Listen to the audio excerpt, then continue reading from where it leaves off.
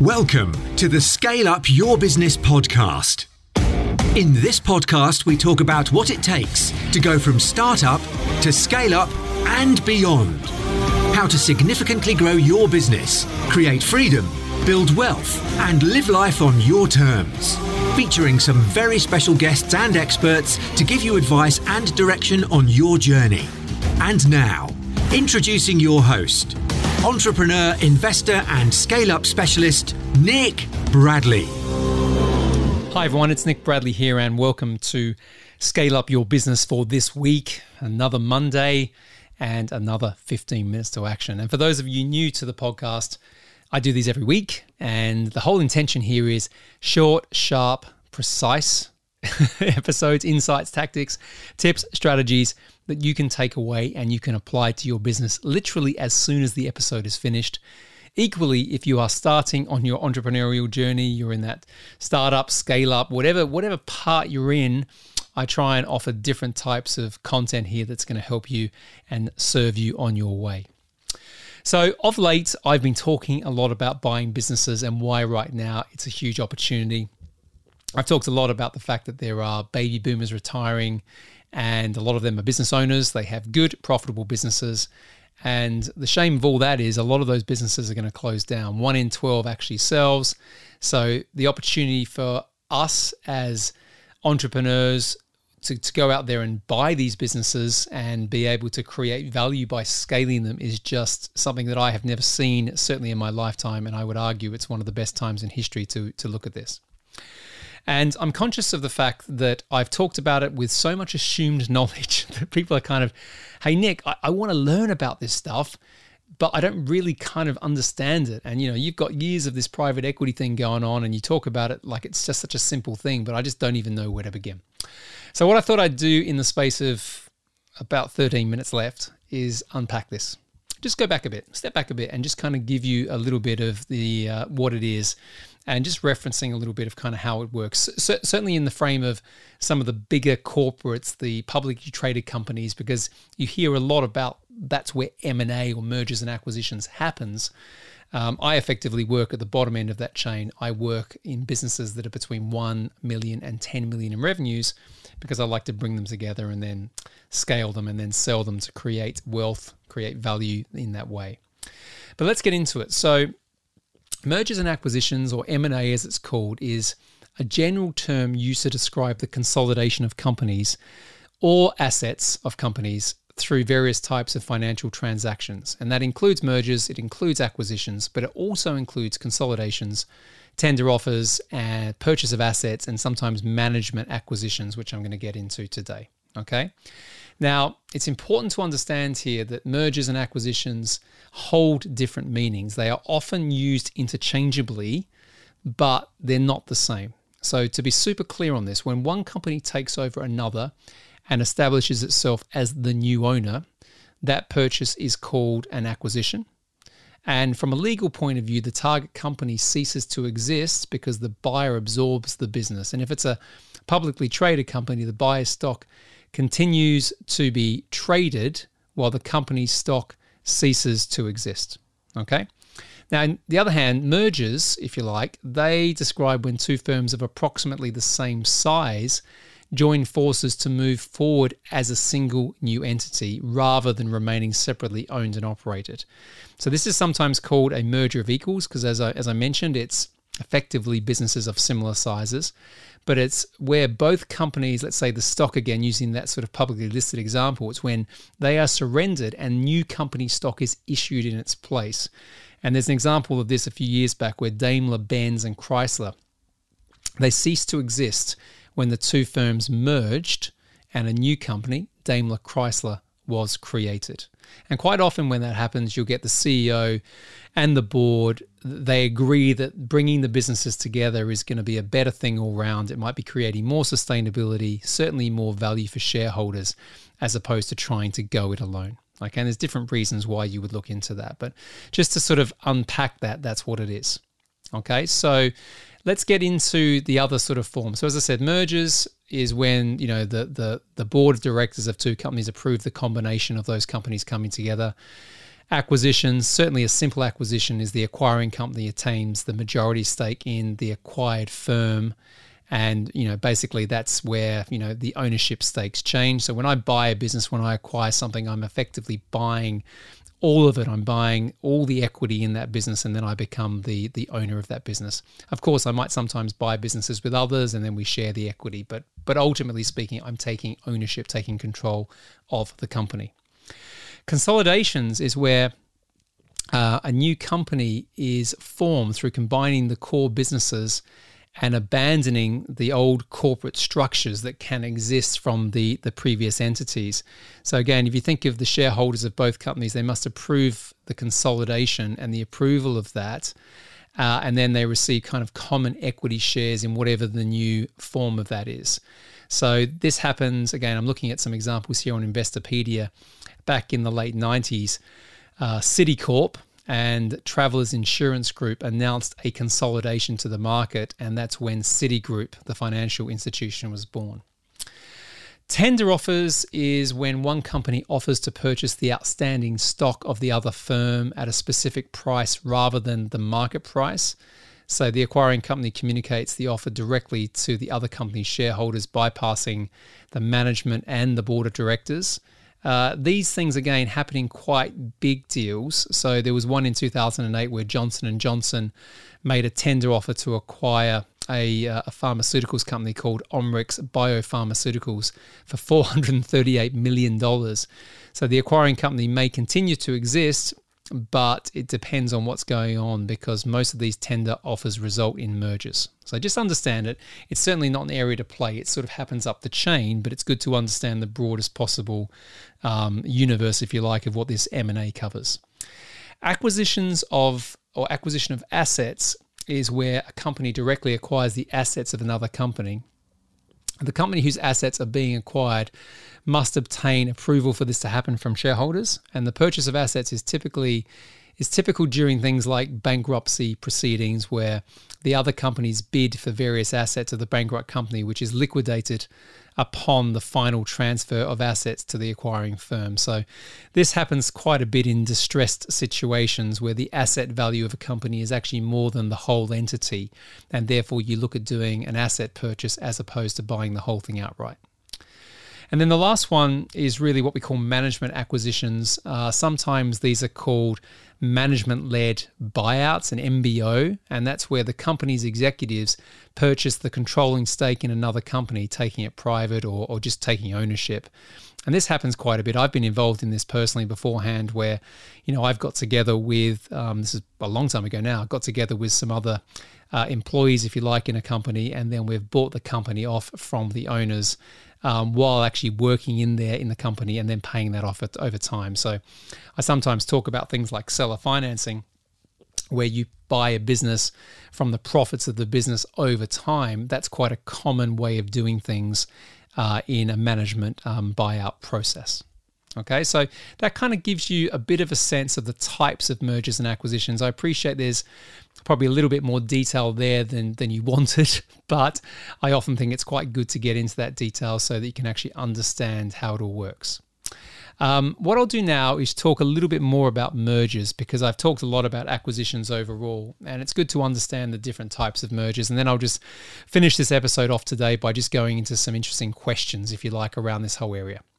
So mergers are pretty cool because they're really based on the relationship between the two companies involved in the deal, because it is the coming together of some degree of similarity or where there's some level of equality in what's going on. So to talk about why you would do this. So firstly, there are things called horizontal mergers, and that is when two companies that are in direct competition and share the same product lines, the same markets, come together because it makes more sense for them to be one entity than to try and compete.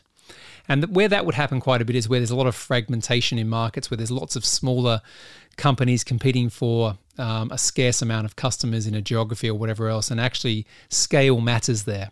So going together with your competitor, or maybe two or three of you come together and you all merge, that bigger entity has a stronger chance of dominating versus the fragmentation. Okay, so that's an area where you may consider that. A vertical merger, on the other hand, is where a customer and company or a supplier and a company effectively kind of move up and down the chain. So it's like buying, sort of merging with your supplier. So the example that I was looking at beforehand is if you are a ice cream cone supplier, you would merge with an ice cream maker to make an ice cream cone. Silly example, but you get the point. You know, combining your product or service with an adjacent product or service makes sense because you can combine the whole thing together and serve the potential customer, the consumer, in a more deliberate way, in a more focused way, which can reduce costs and make the business more profitable. Okay. The next one to understand is what we call a congeneric merger, and that's when there are two businesses that serve the same customer or consumer base, but they do it in different ways. So an example of that is you might have let's say a TV company that makes TVs. You might have someone else who goes and makes, I was going to say DVD recorders, just showing my age, or something like that. But effectively, it's home entertainment. It could be like something like where you've got Sony, for example, that makes TVs, home stereos, it makes PlayStations. But, you know, there's a point where they're going after the same market. It's people who want to, you know, buy products and services around home entertainment, but it makes more sense for them to come together to be able to offer a broader range of services within that particular niche. Okay, so those do happen quite a bit. And again, it's the whole idea of the 1 + 1 = 3 or more. Another one is called a market extension merger, and that's where you have two companies that sell the same products but in different markets. So there could be someone in the US or someone in the UK, and it makes sense to merge to be able to fulfill or exploit those markets more intentionally. And then you have what's called a product extension merger, which is where two companies are selling very different but related products in the same market. And that's kind of similar to the congeneric merger that I mentioned previously. And then the last one really is you have what is called a conglomeration, and that's where there are two companies that have no common business areas whatsoever. And you'd think, well, why the hell would they come together? But I was involved in something similar to this when we did some acquisitions of 14 companies and we put them together to form a group and sell them to one of the largest private equity firms in the world. There weren't that many commonalities, but there was a point where just the scale mattered. So sometimes, you know, you can create groups, if you like, by merging just two really big businesses together. And even though it doesn't look like they fit, you can take cost out of the back-end processes. You can have all the operations delivered by one team, for example, servicing two or more companies. And this is called what they call synergies or synergistic value. And the ability to be able to bring things together, take cost away, again, increasing profitability, increasing shareholder value is the main basis as why you would consider any of these things.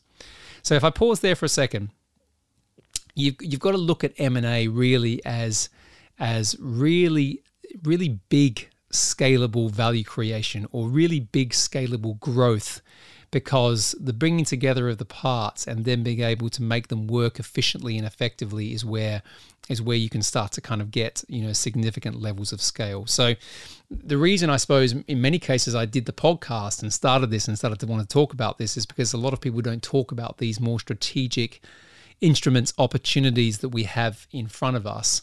And I just think that's a missed opportunity. It doesn't matter what size of business you are, you need to be thinking about these things in different ways because, you know, as you start to get bigger and you start to think about it, you know, how you can grow, sometimes, as I said, the sales and marketing stuff just starts to hit its natural ebb. And if you want to grow quicker, you're not growing fast enough, you've got to look at some of these other types of instruments. Alrighty? So just to finish off, the last couple of minutes, I just want to kind of cover some of the bits and pieces. So firstly, one of the questions is, why do companies keep acquiring other companies through M&A, right?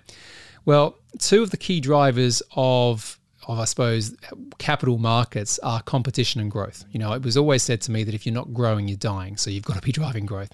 So when a company faces competition, it has to cut its costs and it has to innovate. And sometimes it has to do that at the same time. And a solution to do that more effectively is to acquire competitors so that they are no longer a threat. So I've been involved in that in companies before. And also, if they have to kind of create new product lines or innovate, sometimes it's easier to buy the intellectual property, to buy the human capital, to buy the customer bases, because it's just going to get you there faster. And speed always matters, but things are moving so quickly in the markets today that pace has never been more important. Okay, so that's why you see a lot of it. And in terms of, I mentioned beforehand, how does M&A activity affect, shareholders and value creation and all those sort of things. So I'll finish off with that today. Generally speaking, in the days that lead up to a merger and acquisition, any shareholders of the acquiring firm will see, a temporary drop in share value, certainly when you look at public markets. And at the same time, shares in the target firm typically experience a rise in value. And this is often due to the fact that the acquiring firm will need to spend capital to acquire the target firm at a premium to the sort of share price, if you like, before the takeover. But after a merger or acquisition officially takes effect, the stock price usually exceeds the value of each underlying company during that pre-takeover stage. And it's this, if you like, when these things are happening, you get this kind of influx, if you like, of value. And so when you look at the shareholding of both companies, they may experience this kind of dilution, but then obviously when things come together, it increases. So this is where you sort of see, and I don't want to get too much into the investor markets on this podcast, but that's where you sort of see people who are looking at trading off M&A quite a lot, and they're hedging their investments, and they're looking at the different valuations and all those sort of things. They're doing that because they're starting to see this transition. They're starting to see that the fact that there's a point where the synergies, as I mentioned before, of the entities coming together is where you start to kind of get that more exponential growth. Okay, so again, I appreciate a lot of this is complex. We're starting to get into the kind of stock market, and I'm not here advising you on how you should do that. I'm certainly not a financial advisor or ever pretend to be. But what I think you need to understand here, and I know a lot of my investor listeners are going to like this episode, is you've got to understand the things that create value in your business. It's not just about the customers. It's not just about the products. It's not just about the way you can dominate a market. It's the way that you unlock the vision that you have with a very compelling strategy that balances all the different opportunities in front of you. And I'll finish here by saying that M&A is something that you need to know. As a business owner, you need to understand it. You need to understand the opportunities, and you also need to understand the risks. And if you have any ambition one day of selling your business to create wealth, to create freedom, all the stuff that I like to talk about, then this is something that's going to come into your path at some way or another, and it's best to learn it now and understand it. Alrighty, so that's it. I've done that super quick. I've gone over 17 minutes, sorry. But I wanted to kind of cover that whole M&A and go a bit deeper today so people could understand the different things. And if anything, you know what, when these terms come up, now you may have a better frame of reference to be able to understand it and then to make any informed judgments or decisions. Okay, so that's it. A more technical 15 minutes to action for today. As I always say, be grateful, be brave, have faith, and show up. Bye for now. And there you have it, another episode of Scale Up Your Business. Thank you very much for listening. And if you haven't yet, please leave a review on Apple Podcasts. It really does help the show become even better. And while you're there, make sure you hit that subscribe button to help you on your scale up journey. Now, perhaps you're thinking of growing and scaling your business. Perhaps now is the time. If that's you, then please check out suyb.global. That's where we have all of our programs, including the Growth Accelerator Partnership, the Maximize Value Partnership, all of our services, and of course, coaching and mentoring. Once again, be grateful, be brave, have faith, and show up. Until next time.